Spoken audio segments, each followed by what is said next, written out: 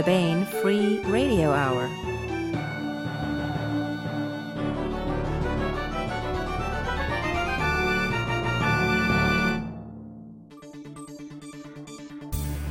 On the podcast, Mad Mike blows things up and puts them back together with panache. A peek into the future yields Baen Books treasure. The Baen summer interns dish about their toils and triumphs. And part 19 of the complete audiobook serialization of David Weber's Shadow of Freedom. All right now.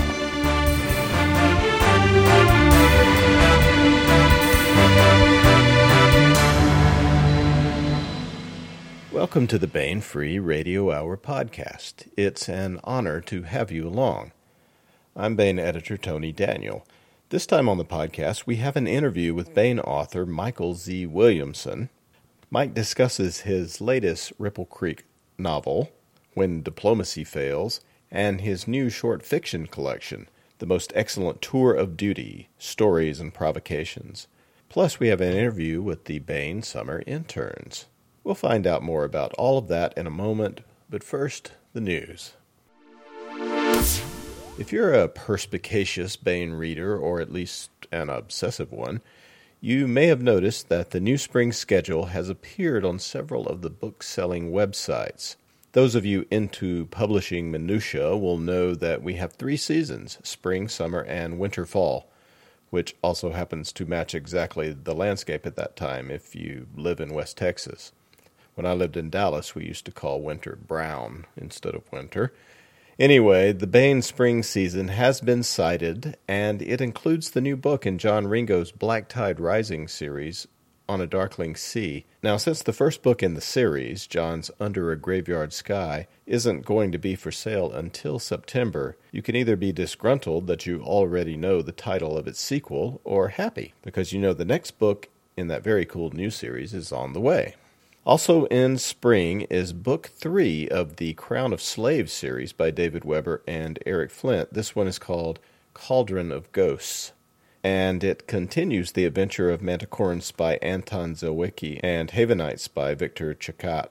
This is a wonderful sort of sub-series in the Honor Harrington universe. It's one of my favorites, and you can bet a lot of readers will be very happy this is on the way, and it is on the way in spring. Those are just a couple of the highlights upcoming next spring. We'll be talking about everything much, much more, of course. It's going to be a great 2014 with lots of new books by your favorite Baen authors, so batten down the hatches. I want to welcome Michael Z. Williamson to the podcast. Hi, Mike. Hi there. Michael Z. Williamson is the author of 8 novels and now a short story collection for Baen. His first Baen novel was Freehold, which depicts a really well-done libertarian society fighting for its freedom in an otherwise oppressive human star empire. It's a society up against a totalitarian adversary that includes the UN-dominated Earth and an autocratic and corrupt colonial alliance among many of the other settled planets. Correct me if I'm wrong on any of that, Mike. It's more economic than political. I mean, colonial planets are dependent on a certain amount of trade from the center, so there's political pressure, but it's de facto more than de jure.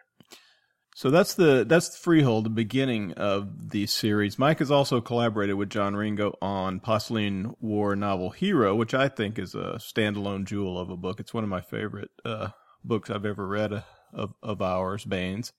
It really evokes the famous Frederick Brown story Arena, among others, with a human and alien pitted against each other. His other books are set in the universe of Freehold, either in its future or past, at least his books for Baen. These include Contact with Chaos, The Weapon, Rogue, Better to Beg Forgiveness, Do Unto Others, and new mass market paperback at booksellers everywhere, When Diplomacy Fails. Furthermore, his collection of short stories and essays, Tour of Duty, Stories and Provocations, will hit stores in August, days from now, and is now available as an e-arc at baenebooks.com. Mike, When Diplomacy Fails is a prequel, isn't it, to the novel Freehold, I believe? It takes place before it? It's the third Ripple Creek novel. It's halfway between now and Freehold in timeline, although that's not an exact position. It's flexible if I need to insert other stuff later. So it's before the sort of libertarian planet of Freehold has formed, and it's Grenia is still a colony. It's a team of mercenary bodyguards. They're hired to protect the Minister of State and tyrannical, maybe you would characterize it, or at least corrupt UN government of Earth. Her name is Joy Highland. Corrupt more than tyrannical government at that point.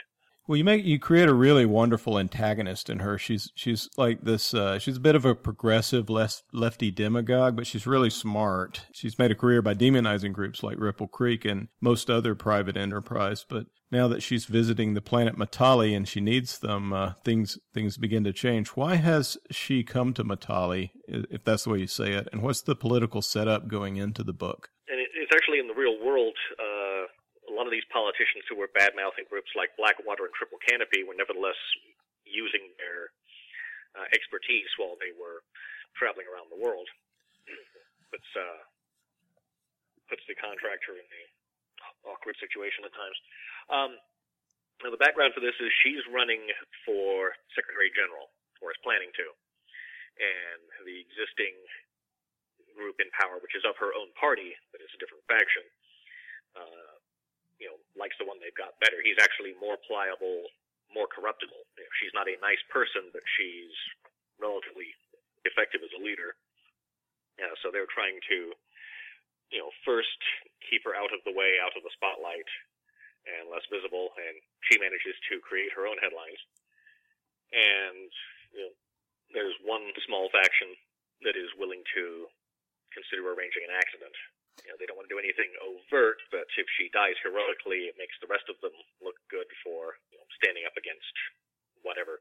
Yeah, so she goes in thinking she doesn't realize that a cabal within her own political party is after her. After her, but she doesn't think they'd escalate beyond that. Yeah, and so she is perfectly happy to use and abuse Ripple Creek until suddenly she realizes that that somebody really is trying to kill her. And to a certain extent, security contractor expects to be, the bad guy. If you need to cancel stuff, it's always sort of like my mom said, my security doesn't think it's safe for me to do that. Minor stuff, you're more than welcome to pass off on them. But yeah, she's sitting there blowing hot and cold at the same time, bad-mouthing their finances and their corporate background, but nevertheless, quite happy to have them keep her safe. What is, I don't know how far you want to get into it. Is Highland based on any contemporary politicians? I mean, I can think of one or two that she highly resembles. Yeah, composite. I actually know people in State Department and in some private entities who do executive protection. And actually, a lot of the people you'd think in the real world who you'd think would be the most obnoxious to work with are very professional to work with. They're used to having details around them 24/7, and they understand it's part of their job and they work with it. Well, there's some fiction, so to have fun. Yeah. There's some great stuff at the start of the novel when the team is assembling. This is one of my favorite parts. Is I just love movies and books where the team begins to come together, and we see where they've scattered after their last mission. It felt like a cool Mission Impossible kind of episode that we've got going on. Let me just run down the team. It's like Alex Marlowe's the leader. Tell me if I'm off on the shaman. I think he's the logistics expert. Oh, Horace Mabuto's the physician. He's a fully qualified combat doctor. He's like the medic and doctor. Yeah, Elka. Eleonora. A wonderful character. She's this half-crazy explosives expert. She's very good at her job. She's asocial, doesn't like people, but loves explosions. She's a real favorite of mine. She's sort of crazy, but she's crazy like a fox. I imagine she's a lot of fun to write. Where do you think she comes from in the Williamson psyche, or is she just something that... It's actually hard to write her personality because, it's very... She's not actually mentally ill, but she's asocial, really not a people person, and I'm fairly gregarious. Writing her technical aspects and her duty side is a lot of fun. If you're very good with explosives and you can use them to do almost how would you use them in this particular situation? I've done a little bit with pyrotechnics, and I've got a friend who's done quite a bit, both for the military and for movies, who checks me on a lot of this stuff. I was going to ask you about that. Now, I know you're a weapons expert. You know a great deal about guns and knives and such, but I thought maybe you had to do some of the research on the demolitions there. Was that a new area for you then? Or at least relatively? I some of the chemistry, I've done a little bit here and there with civilian pyrotechnics. I've helped dispose of some stuff in the military. Basically, I was assisting the people who did the blasting. But no, you can actually do an awful lot with explosives. People just don't like it. But, I mean, you can cut holes, you can weld, you can dig trenches. You can do just about anything if you're willing to spend the money and have the boom. Who else do we have on the team? We have Jason, the electronics whiz, I believe. Yeah, he does some electronic security, some sensing and that. Elke also does remote monitoring, and then she's got a variety of different shotgun loads, including a camera round. Elke's really cool. She can shoot it over the area, and the camera will take a stream of photos and then project it into her glasses so they can get an overhead map in real time.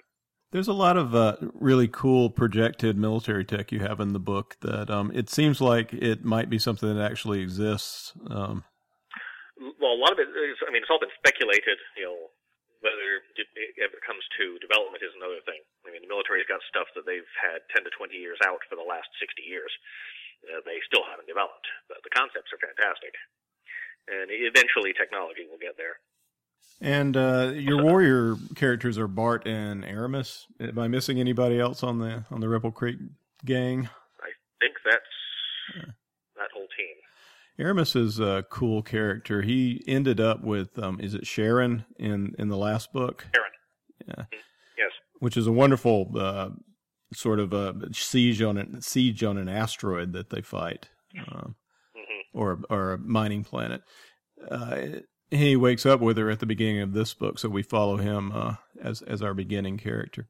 There's lots of action and mayhem in When Diplomacy Fails, but the book also makes a bunch of telling points. You mentioned some of them, among other things, that it shows the hypocrisy of those who want to take away effective weapons from ordinary people, but when the chips are down, want them for themselves.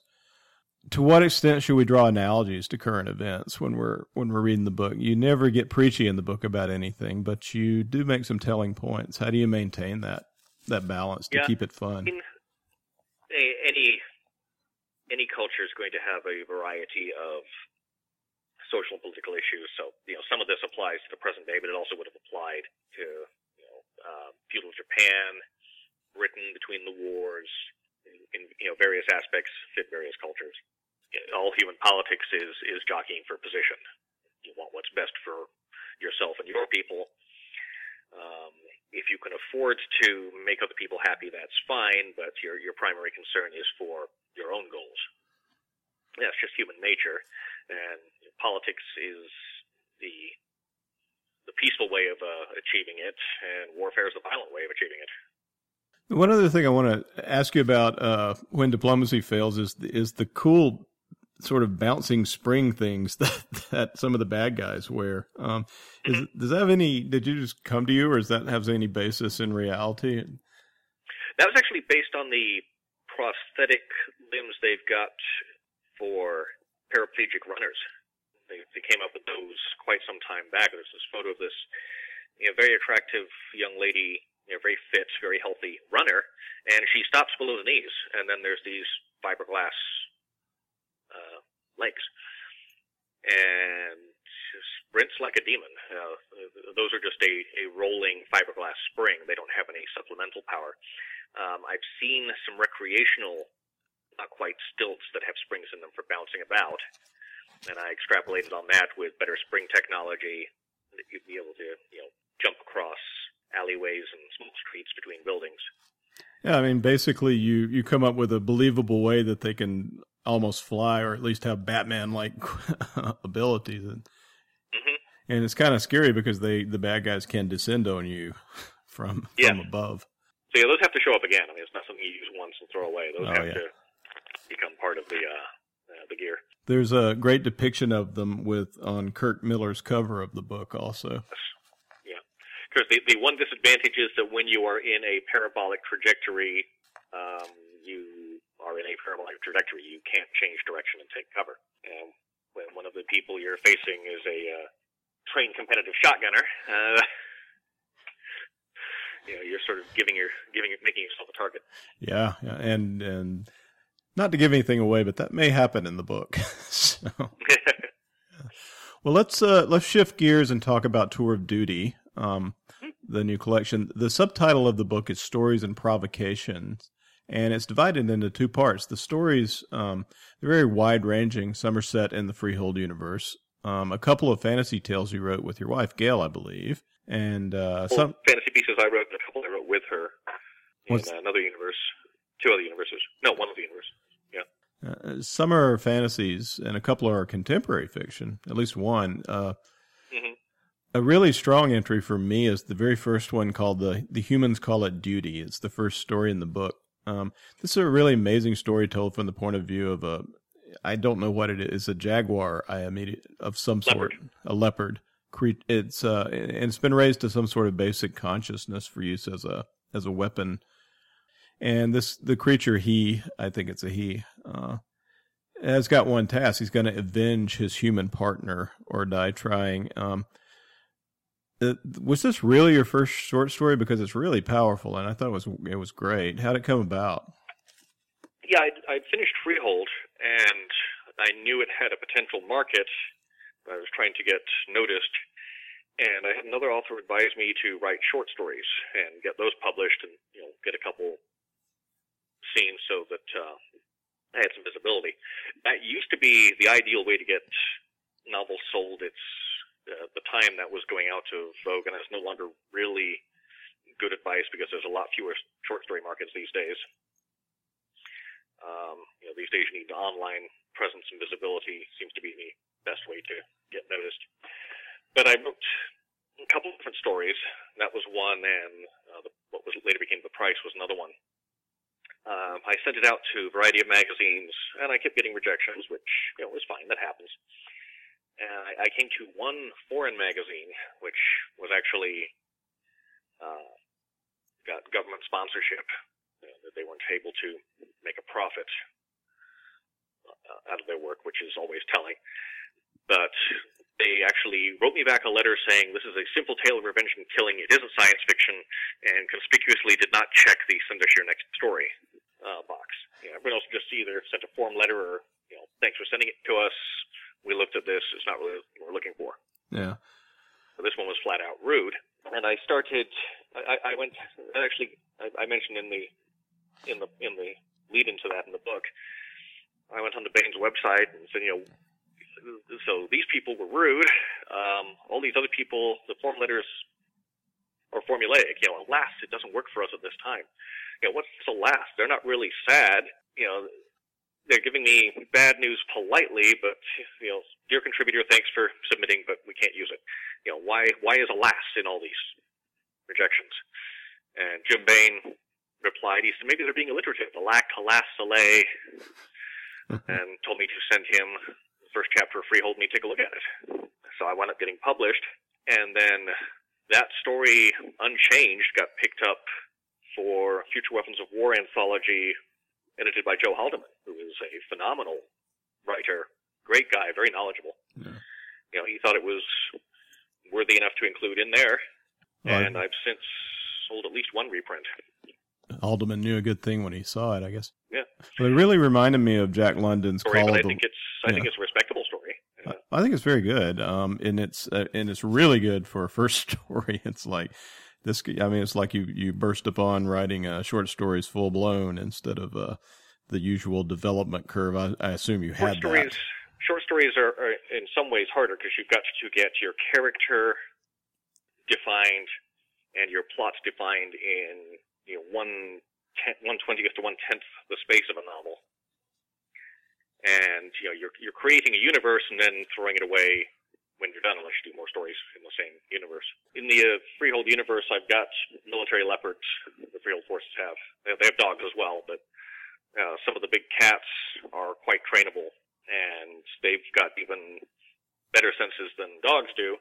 And there's also the fact that we're used to dogs. We've had dogs somewhere between 15 and 50,000 years. People hear dogs barking. It's not necessarily scary. When a big cat snarls, it's terrifying. You know that is a predator, and you know that it will quite happily kill you and eat you. Well, this like I was saying, the story really reminded me of Jack London's Call of the Wild, because we're inside the viewpoint of the jaguar, and it's this sort of completely trusty but absolutely lethal, ruthless narrator that really gets to you. I always liked Jack London. I didn't actually make a direct connection there, but I've always enjoyed his work. He's a phenomenal writer.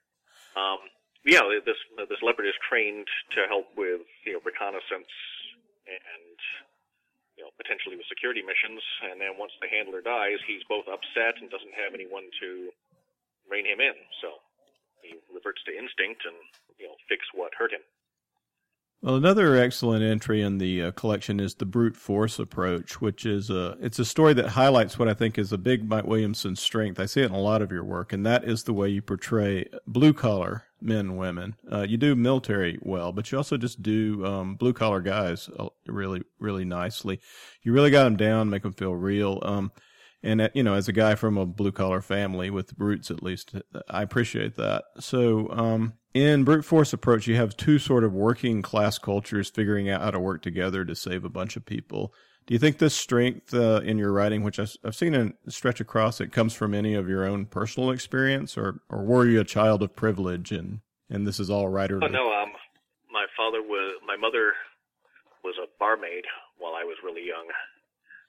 While my father was in school, and he was alternating semesters. This was in Britain. He was a power lineman, alternate semesters between going to college as an engineer. He did some work for British Rail. Can you tell us a little bit about your background growing up? And it's interesting that you come from England. Right. Yeah, my father's Scottish, my mother's English. They met in Liverpool. They got married at 19. And so, yeah, my mother did a variety of jobs that were appropriate for ladies at the time because it was a different nation and a different culture. My father was going to school. Both very bright people. They both threw themselves into making the family work. And so, yeah, I remember, we weren't poor, but we were by no means rich. It was a adequate lifestyle. Well, you go into that to some extent in your introductory essay to the book, and it's really a fascinating story. I mean, you immigrated to Canada as well when you were young. First, yes. Mm-hmm. And then came down to America. There's a really moving bit of your introductory essay when you took the citizenship vow or oath that I was at such a ceremony when my wife took hers. And it really gets to you. You don't expect it to. Yeah. Well, Canada's very pretty. It's a very nice country. I've always liked when I've been there, although these days Toronto's looking more and more like Chicago. It doesn't have the crime, but it's got the crowding, and it's much less pretty than it used to be. The problem with Canada is if you're living near the major population centers, that's a very small chunk of what's the second largest country on Earth. And both the cost of living and the population density is outrageous. If you can manage to live out in just a few further miles out, it's amazing. But if you're working in industry, you're stuck in the cities. We all got down here did you grow up? You grew up after you moved to the U.S. and around Chicago. Is that correct, or is it? No, Newark, Ohio. Ah, okay. Columbus. Actually, it's 40 miles from Columbus, so we were fairly suburban. In the Midwest. Because before that, it had been Liverpool and then Mississauga, which is adjoining Toronto and is effectively part of the same metroplex. But by the time you took you became a U.S. citizen, you were also in the Air Force. Yes, I enlisted just before my citizenship was finalized. And stayed in, off and on, for many years. Yeah, until I got sick of it. The nonfiction in Tour of Duty is also a lot of fun. You have these advice columns by a sort of Viking persona you adopt. Can you explain, is it Uncle Einar? Crazy Einar? Yeah. I do reenactments with Society for Creative Anachronism, the SCA. We're actually getting ready for Penzic right now, which is their big annual get-together with 10 to 14,000 people for a couple of weeks. And, it's creative anachronism. It's supposed to be fun to do. So I joke about, there's a whole variety of jokes about pirates and Vikings. I told them, Vikings were pirates before it was cool. Not really a vicious marauder. I'm an incendiary slum clearance specialist. There's a whole bunch of this. And I've got an advice column from the perspective of a semi-fantasy, semi-historical barbarian. So, Dear Crazy Einar, what do I do about this? I did that for the Penzic newspaper for 2 or 3 years. Explain Penzic to us real briefly. Well, it's 2 weeks in Pennsylvania. There's 10 to 14,000 reenactors on site for the duration. Everyone's supposed to be in garb. I'm actually helping my daughter finish her leather coat of plates so she can do some youth combat. There's combat with rattan swords. It's full contact, but they're not sharp. There's archery. There's arts and crafts, everything from embroidery, upholstery, metalworking, brewing and minting, cooking. I showed up last year with some pattern-welded Viking-style knives with silver fittings. I was feeling really good. And a friend of mine shows up where he'd drawn his own wire and hand-braided the bolsters. While he's feeling pretty good, someone shows up who's produced a 14th century clock, hand-forged all the gears. But first he hand-forged all the tools so he could make the clock properly. Could make them, and probably dug it out of the ground, the ore out with his hands or something. Yeah, almost. So there's kind of you've got people who are mostly there to play and are more fantasy-oriented, but it's all cultures and eras. So you veterans try to one-up one another with authenticity. Well, yes and no. I'm playful about it. There's people who show up wearing colors not found in nature and patterns and spandex, and that's only squintably passable as medieval. And I've got one horribly outrageous outfit that's black and white, houndstooth, stripes, and plaid, all of which is documentable. If you look at me through a camera lens, you will go blind trying to focus because there's so many contrasting lines. It's really disorienting, but it's completely documentable as something they could have had. Doubt anyone actually did. Yeah. But there's a gentleman who does set design in Hollywood who's actually comes in on a truck, a small truck, breaks down, knocks together.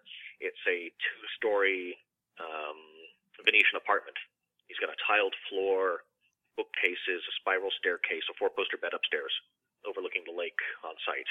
Absolutely beautiful and fantastic. Wow, that is commitment to reenactment. And but we show up, we beat each other with sticks, we test each other's beer and wine, eat lots of food, have a good time. I do some smithing on site most years. I also make a variety of stuff to sell: knives, swords, some armor supplies. It's 2 weeks to sort of reboot my brain, although these days it's hard to manage without. I used to not care what day it was, and these days I pretty much have to have a laptop so I can stay on top. Orders, media requests, run credit card. Lost a little bit with that.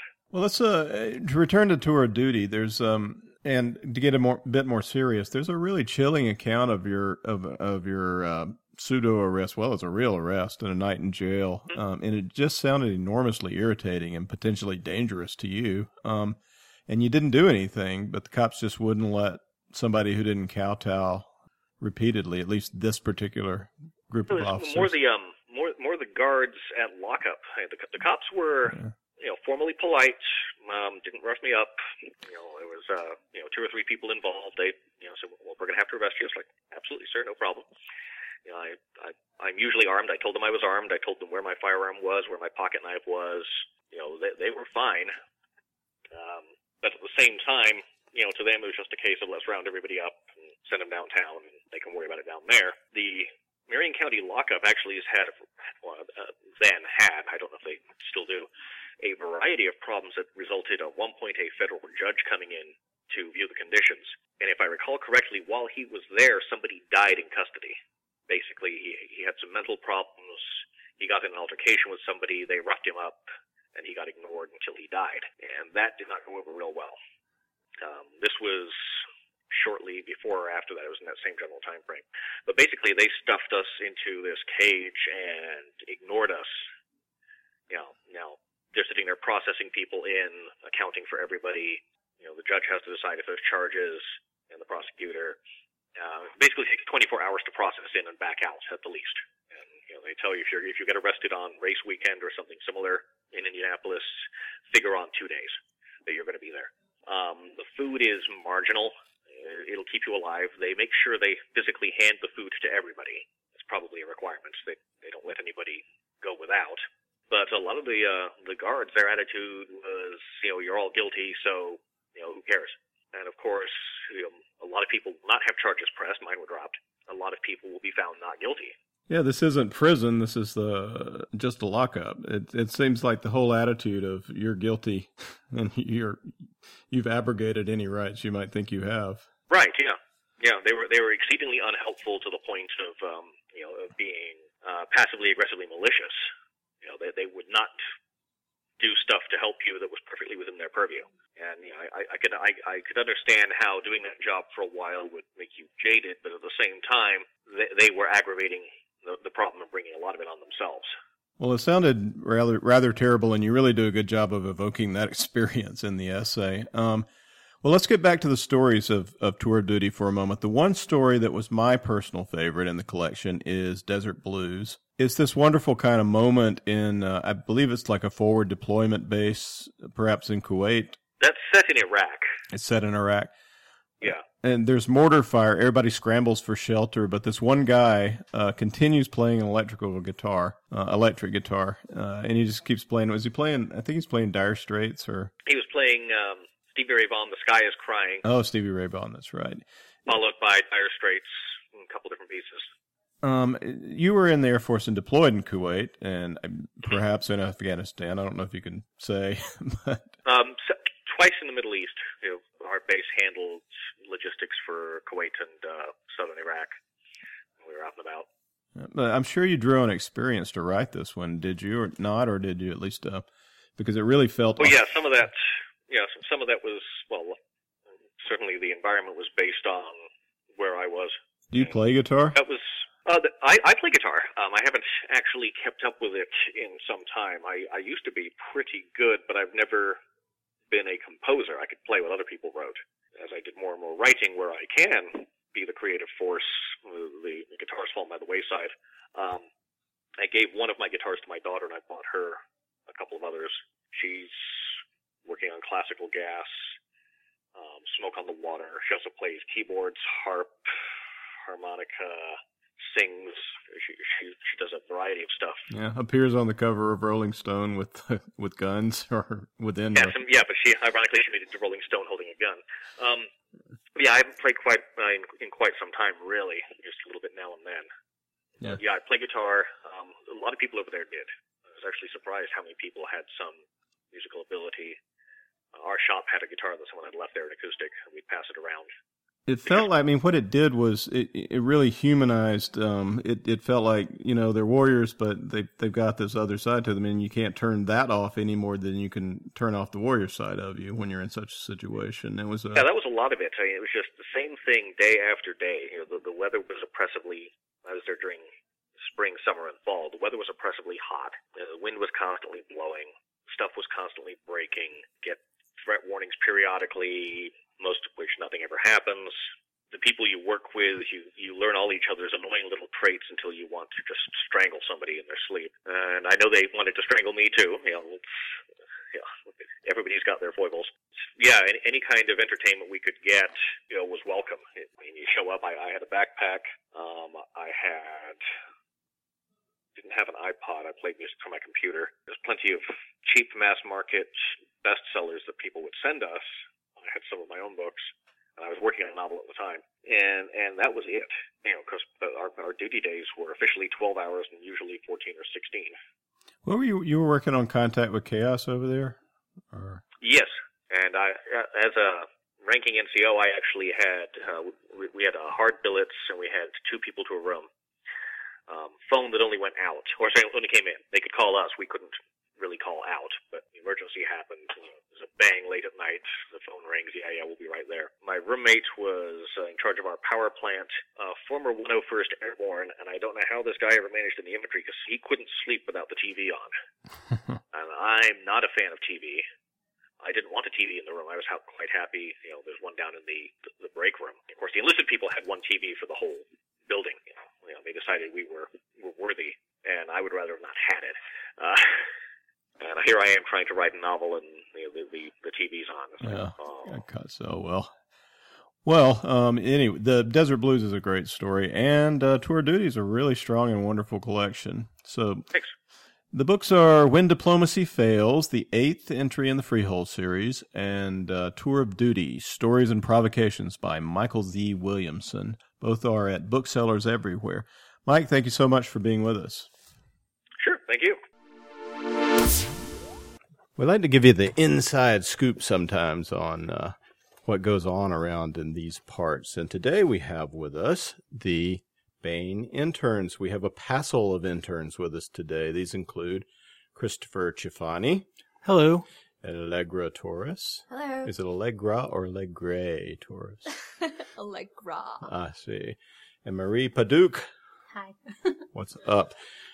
All of you have done some intern tasks so far, I think with the exception of Marie, who has come in a few times. You guys have been at this for several weeks.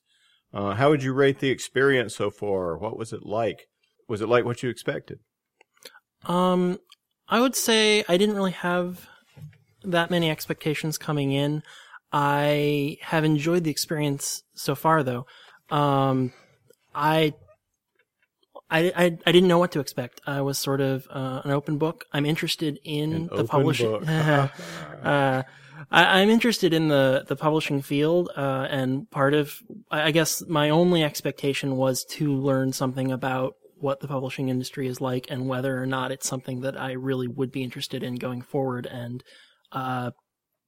with that expectation, I think that I've figured out that I am interested in it still. You've made your decision. Yeah, hasn't soured me on the prospect. We were really trying, but I guess you're gonna stick around. How about you, Allegra?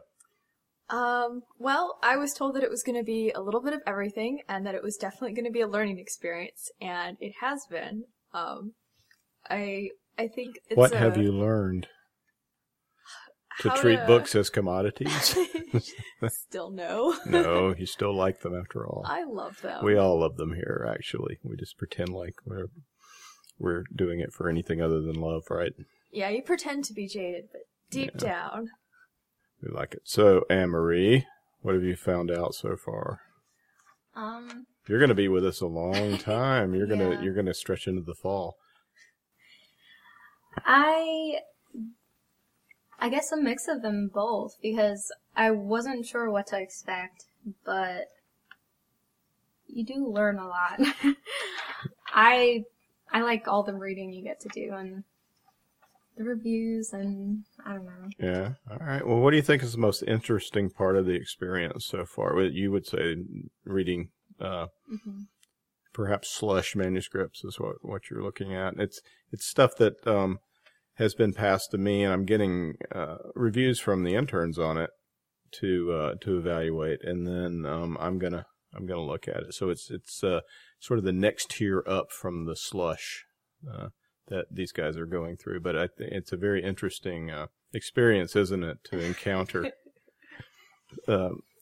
submission manuscripts? I think reading the slush is probably one of the most interesting parts, because you never really know quite what you're going to get, because you guys get such a wide range of manuscripts with all these different ideas and different backgrounds for the authors, and so it's you get to read just a really diverse range of fiction, and it's really interesting. Yeah. What about you, Christopher? Well, I've certainly enjoyed the slush reading process. Enjoyed is maybe a strong word for it, but at conventions, I like to go listen to the editors speak on panels as opposed to writers, which I know is a little different from what a lot of people go to writing panels for at conventions. And of course, slush is one of the things that they like to tell stories about, and about it being so horrible. And luckily we've mostly been spared, that. The Mostly. worst one that I personally read was really only mediocre, and some of them have been quite good. As far as other interesting aspects, one of the more interesting things I found is seeing something of the process of something starting and moving through the various stages to being a finished work. And obviously, none of us have been here long enough to see any single long-form work move all the way through that. But some of the things that go on the Baen website we've looked at and done some proofreading for, and that's been interesting to see those things, which have a quicker turnaround, go from when they come in to when they get put up as a completed and product. you've seen pieces of how the books go out and how they are produced as well. The program is designed to give you some insight into publishing, and you folks have gotten a glimpse of glimpses of the process, I think. Editorial, production, contract, and you've seen how the production process works too, because you've seen copy edited manuscripts come in, you've seen them go out for copy editing, you've helped write up the transmittals, which is what we send to the typesetters. It's a pretty comprehensive view. What do you think is the part of the experience that you've gained the most insight into publishing from? Not necessarily the funnest, but something that was you just didn't have any idea about till you came. Well, I think I didn't realize exactly how much back and forth there was before the book actually became a book. I sort of had this idea that the manuscript comes in, it gets edited, it gets published, nice, smooth, straight line, but it's really this kind of back and forth, loopy thing, and there's just so much more work that goes into it than I really expected. It was a little intimidating, but Did you think you were just going to, like John Ringo and David Weber, were going to be wandering around, bringing in their manuscripts? And, we kind of hoped. Okay, well, what is the coolest thing about being a Baen intern so far? And really, I know it's hard to choose because there's so much. The filing, all of the filing we get to do. We give you the context of why you're doing it. What about those ISBN number proofreads? That's got to be fun. No, tell me what's the coolest thing? The swords? The swords were pretty cool. Yeah, the atmosphere here is not really what I expected. Although when I visited for the first time, it was very quickly apparent what the atmosphere would be like. The office cats, of course. When we were preparing for this, that came up as one of the cool things about the office, and everybody It's here a nice is perk. yeah, and the free books. There's some free books involved too, and that's a perk and kind of a running joke about interns taking home free books.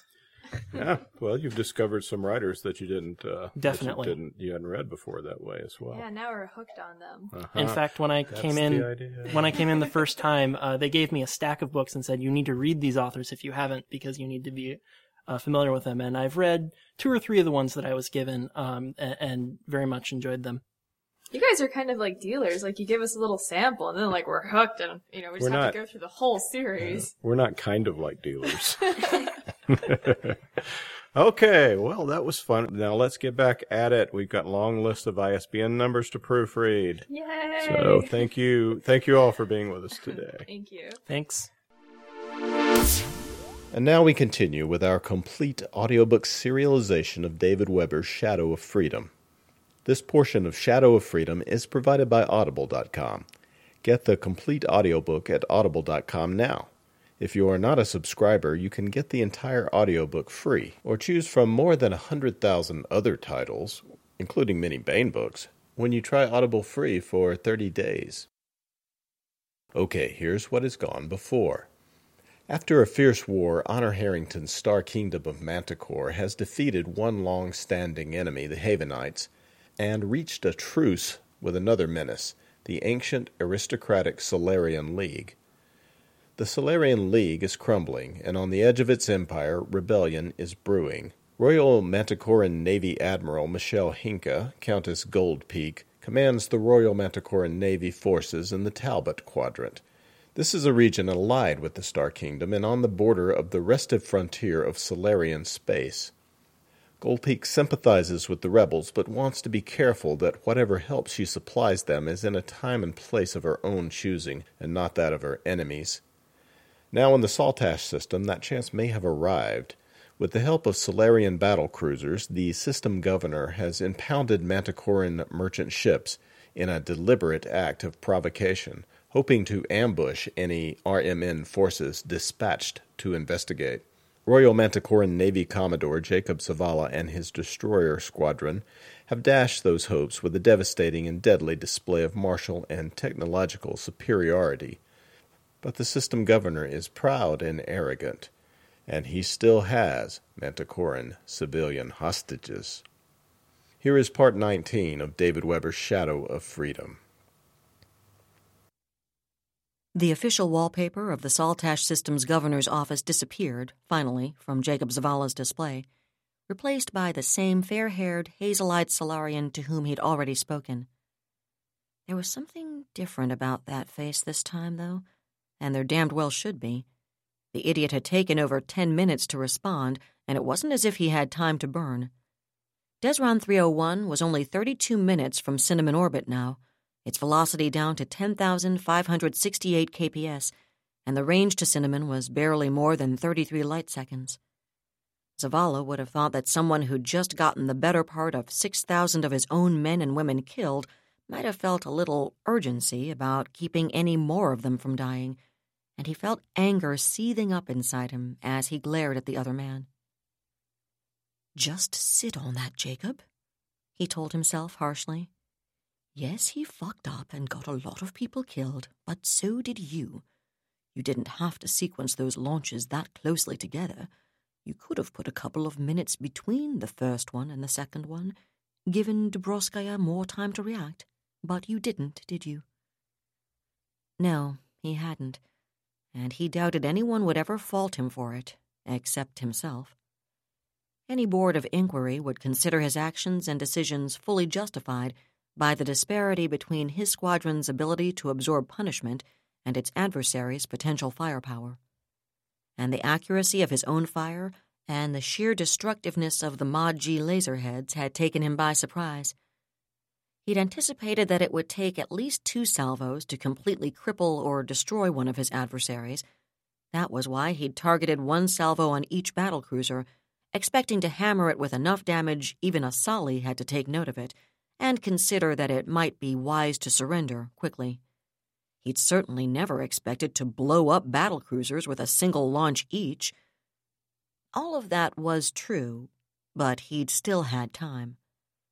Perhaps he hadn't had the ammunition to justify going for Fire Plan Zephyr and simply wasting an entire double broadside that didn't inflict any damage at all, but he could have stretched Sledgehammer out, launched the first salvo with exactly the same targeting but waited a full minute, or even 2, before launching the follow-on salvos.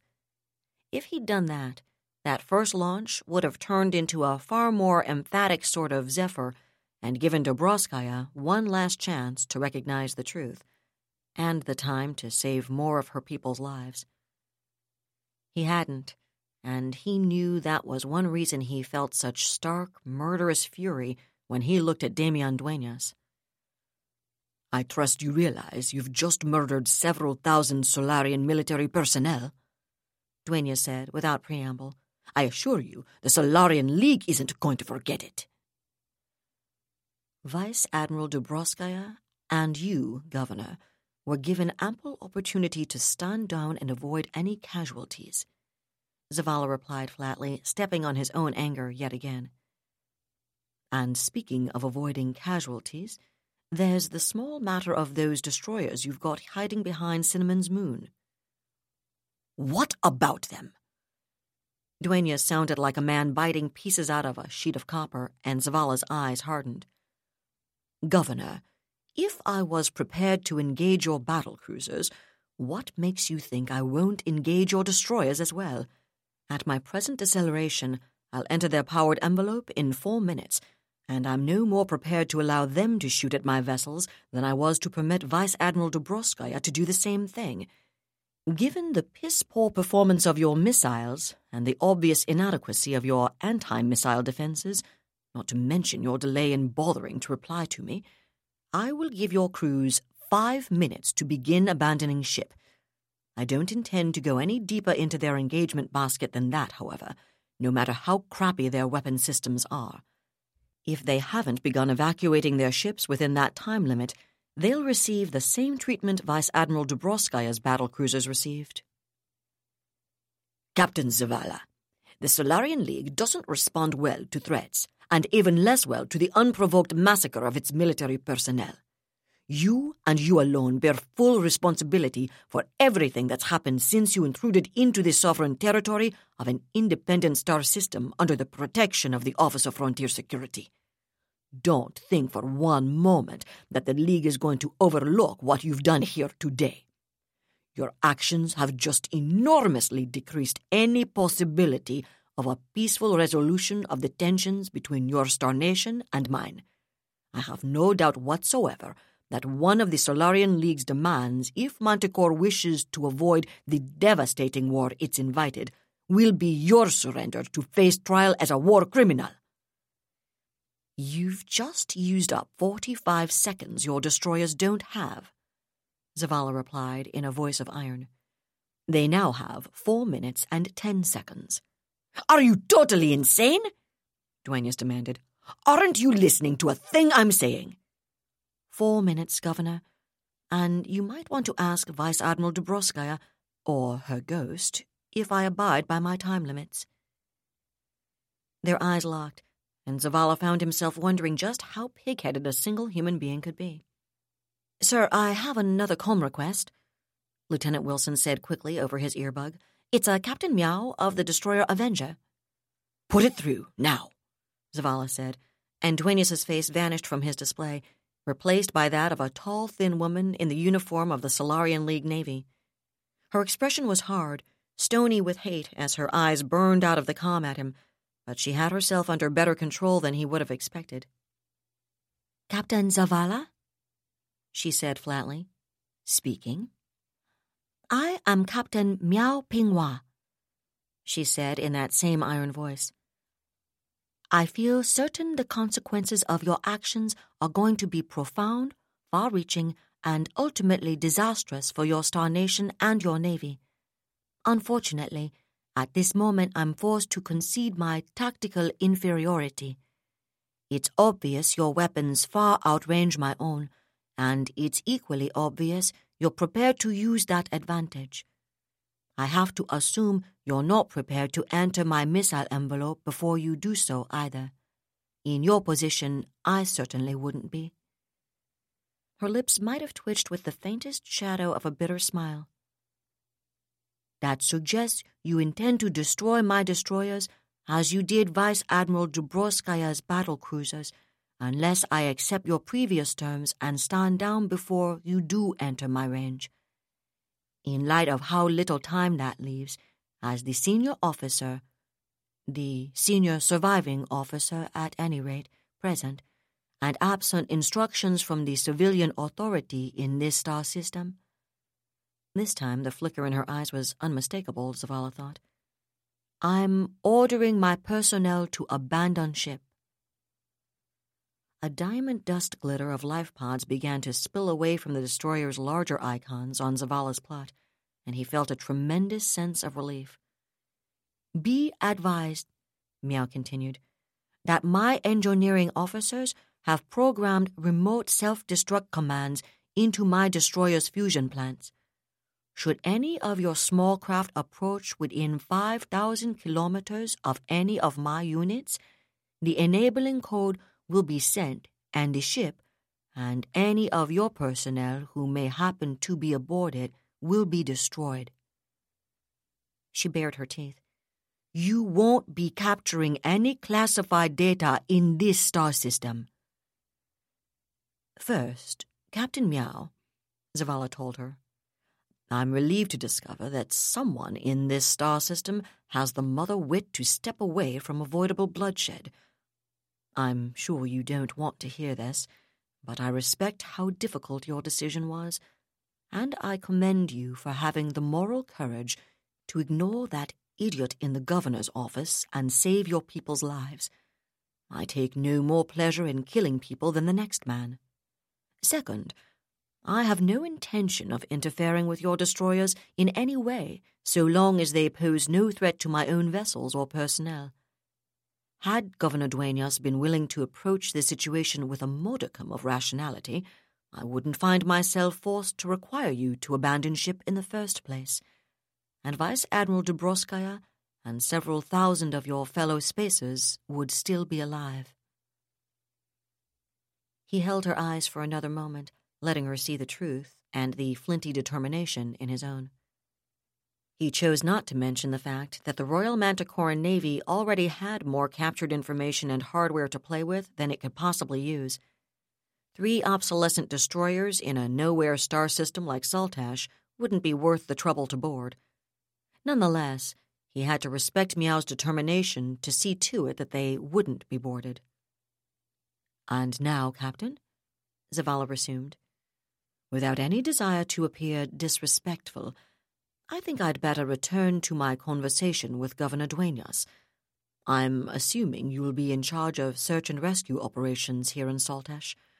While I can't allow your destroyers to participate, for obvious reasons, I give you my word that any civilian vessels you may dispatch for that purpose will be unmolested. And if you require any sensor assistance to locate survivors, I'll gladly provide it. In fact, we've dropped remote platforms at the site of the engagement, and we're running a plot on all your pods, small craft, skin suit transponder beacons, and debris. If you'll hold this circuit for a moment, I'll have my ops officer arrange a direct feed from our CIC to provide you with that information and keep it updated." "Thank you," Meow said stiffly. "You're welcome. As I said, I truly would prefer for no search and rescue operations to have become necessary." He looked over his shoulder at Lieutenant Commander Gabrowski. "Arrange it, please, Alice." "Of course, sir." Gabrowski nodded from her position outside his comm pickup's field of view. She also raised one hand and pressed the palm lightly across her eyes for a moment, then grinned, and Zavala nodded back. He'd known Gabrowski would make certain the sensor feed provided nothing but the most basic, essential information to the Solis. It would never do to give Meow a look inside the RMN's actual capabilities. "Good day, Captain Meow," Zavala said, and his mouth tightened as the Solarian officer's image disappeared. "I suppose we'd better get the asshole back, Abijat," he told Lieutenant Wilson. Fresh fury throbbed somewhere deep down inside Damian Duenas as he stared at the wallpaper on his comm. How dared Zavala simply put him on hold in the middle of a conversation? He sat in his comfortable chair, fists clenched on the blotter in front of him, and the anger within was welcome. It fired his determination and buttressed him against fear, and however little he wanted to admit it, he needed that buttressing. He had to be strong, show his determination, if he wanted to spin the situation into something besides a disaster when the smoke cleared. The back of his brain was already busy with ways he could demonstrate that it was actually Tia Lakanen's lack of support and Vice Admiral Dubrovskaya's wildly inaccurate assessment of the military situation and her poor and aggressive advice as his senior military officer and expert which had created this disastrous situation. Bad as it was, it still wasn't something a skilled operator couldn't recover from, and whatever happened, Zavala's actions made it obvious he'd been right all along about the need to demonstrate the Mantis' rogue behavior. So... A symbol flickered in the corner of his display, and he scowled as he recognized Kodu's personal attention icon. He growled in irritation, but Kodu had been with him long enough to know how he'd react to any intrusion that wasn't amply justified, and he punched to accept the call. "What?" he snapped, not trying to hide his anger at the interruption. "Governor," his assistant said, "I've just received a report that Captain Meow's personnel have abandoned ship." "What?" Duenas barked with a very different emphasis. "The report came in from System Traffic Control." Kodu struggled to keep his own voice calm was evident. They're arranging atmospheric clearance for the pods to planet here at Ganush Spaceport. That bitch! Duenya snarled, betrayed by the Navy yet again. Meow had no business, no authority, abandoning her command. He represented the Solarian League's authority in Saltash, not her. But what else should he have expected?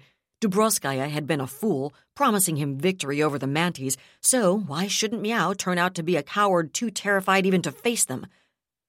He closed his eyes once more, nostrils flaring, and made himself suck in a deep lungful of oxygen.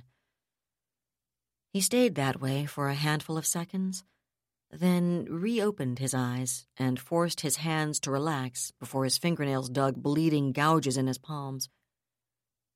Actually, this could work in his favor, he realized, as the automatic spike of fury subsided. He hadn't ordered her to stand down. She'd done it unilaterally, without so much as consulting him, far less any order to do so. It was a clear case of cowardice in the face of the enemy, one which couldn't possibly be charged to him, since she hadn't even warned him of her intentions. And it could only emphasize how poorly he'd been served from the very beginning by the naval forces assigned to support him here in Saltash. It was scarcely his fault the Navy had first misled and misadvised, and then betrayed him. His mind flickered through the best ways to make the Navy's culpability clear, without looking as if he were trying to alibi his own actions. Fortunately, he and Dubrovskaya had discussed his original plans privately, face-to-face, here in his office. He'd have to review the records of their later comm conversations, verify exactly what had been said, so he could be certain his account of those initial conversations jibed with it, but he was an old hand at crafting properly phrased memoranda, and the wallpaper in his display and Kodu's image disappeared, replaced by Jacob Zavala's face. "I apologize for the delay, Governor," the Manticoran said without any discernible sincerity. "But I had to take another call. Something about saving lives, I'm afraid." "Should I assume you're referring to Captain Meow's cowardly decision to surrender to your threats?" "No. You should assume I'm referring to Captain Meow's sanity and moral courage in refusing to see her personnel killed because of your pig-headed fatuous arrogance." Dueñas felt his face darken again and his jaw clenched. "He's trying to make you lose your temper," he told himself. "Trying to rattle you, make you look like some out-of-control hothead. Personal insults to the official representative of another star nation may be typical of the Star Empire of Manticore's approach to interstellar relations, Captain," he said coldly.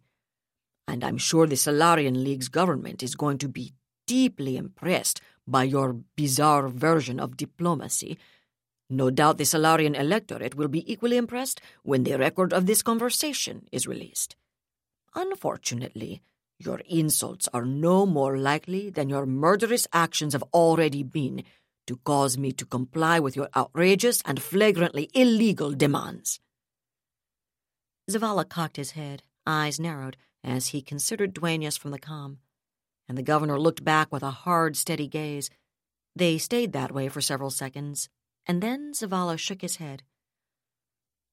"Governor, I'm at a loss to understand why you're so determined to turn a disaster into a complete debacle. You've already gotten thousands of Solarian naval personnel killed. Now you're proposing to get still more people killed in pursuit of an action you know perfectly well was illegal from the outset. Have you considered psychological counseling?" "More insults, Captain?" Dueñas smiled thinly. "They seem to be getting a little less trenchant. Are you running low on inspiration? Or perhaps you're beginning to realize how the blood of the men and women you've murdered today is going to spatter your precious Star Empire once word of it gets back to the Sol system." "I'm not taking anyone's blood lightly, Governor." Zavala's tone could have frozen helium. "I would very much prefer for no one to have been killed. Unfortunately, you and Vice Admiral Dubrovskaya took that decision out of my hands, and I don't think you quite appreciate the actual state of affairs between the Star Empire of Manticore and the Solarian League at this moment. The deaths of Vice Admiral Dubrovskaya and so many of her personnel are a tragedy, and one which I deeply regret. But I doubt very much that they're going to have any significant impact on Manticore's relations with the League. Your career, yes. Interstellar relations? No. I assure you, you're mistaken about that. Governor Dueñas. There was something like a note of pity in the Manticoran's icy voice. You're clearly even more poorly informed about current events than I'd thought you could be. Just under 3 T-months ago, Fleet Admiral Crandall invaded the Spindle system. 23 of her super dreadnoughts were effectively destroyed. Another 48 surrendered, along with every screening and support unit. Over 100,000 of her personnel were killed, just about as quickly as Vice Admiral Dubrovskaya's people were killed here, and all the rest, all of them, Governor, every single man and woman, are now POWs of the Star Empire of Manticore. As deeply as I regret the lives which have been lost today, they're barely even a footnote to what's already happened. The only questions you should be thinking about right now are how to keep anyone else who doesn't have to die from being killed, and how your own superiors are going to react to the consequences of your arrogant, high-handed, illegal, bone-headed actions in first seizing Manticoran merchant vessels, secondly refusing to release them, and thirdly provoking the engagement which ended so disastrously for Vice Admiral Dubrovskaya's squadron. Dueñas's eyes widened despite himself. There hadn't been time for details of what had happened in Spindle to reach Saltash. All they'd had been third-hand rumors and fragments carried by a single ship, a merchant ship, not a naval vessel or an official courier, which everyone had realized must be wildly exaggerated. Yet even those obviously inflated loss figures had fallen far short of what Zavala had just said. You don't have any corroboration of his story, the governor reminded himself, and he's got every reason to lie to convince you to back down. Besides, that's ridiculous. Almost 80 Solarian super dreadnoughts taken out by a neo-barb navy with delusions of grandeur? Preposterous. I trust you'll understand why I have to take that assertion with a grain of salt, Captain Zavala, he heard himself say. You can take it with whatever you like, but that won't change what actually happened. And in regard to that, and because this entire conversation is being recorded from my side, and I intend to demonstrate that I did everything in my power to convince you to show a gram of rationality, I'm prepared to transmit to you copies of Solarian reporters' accounts of the Battle of Spindle from League news services with correspondents in Spindle. You may not wish to take my word for it, and I'm sure you could convince yourself any Manticoran records I showed you had been falsified, but perhaps you'd be impressed by Solarian reportage of events there. Dueñas felt himself waver and stiffened his nerve. If you could falsify one set of records, you could falsify as many as you like, he replied harshly. And whatever may have or may not have happened in Spindle, you're in Saltash now. The policies of the Solarian League and the Office of Frontier Security, when confronted with acts of terrorism against our systems under Solarian protection, are known to the entire galaxy. I can't prevent you from murdering still more Solarian personnel and endangering the lives, property, and livelihoods of the citizens of Saltash, but I can, and will, refuse to condone your actions or lend them any tincture of legality. If you persist in this blatant aggression, the consequences will be your responsibility, and the ultimate repercussions for your star nation will be far worse than you seem able to grasp. So you're categorically refusing to release the Manticoran personnel and civilian vessels you've illegally imprisoned and seized in this star system?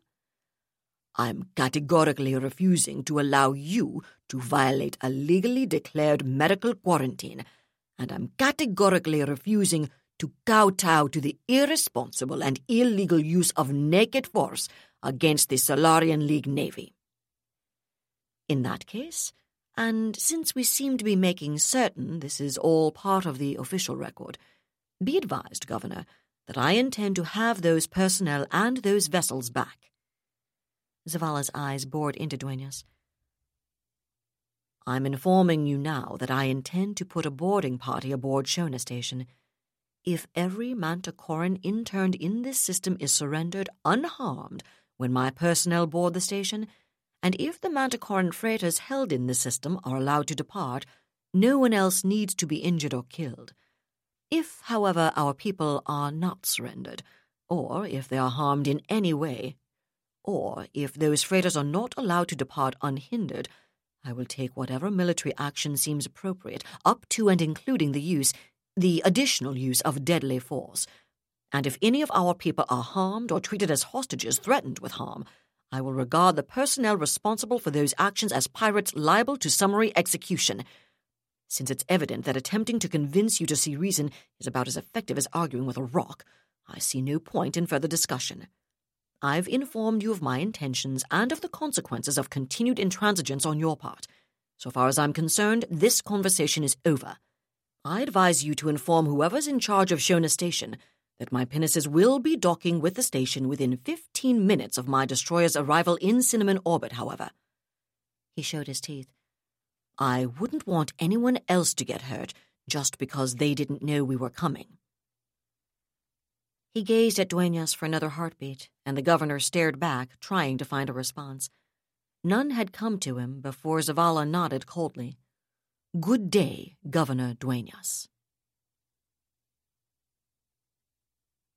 That was David Weber's Shadow of Freedom, Part 19, read by Allison Johnson. And that's it for the podcast. Thanks to Audible.com.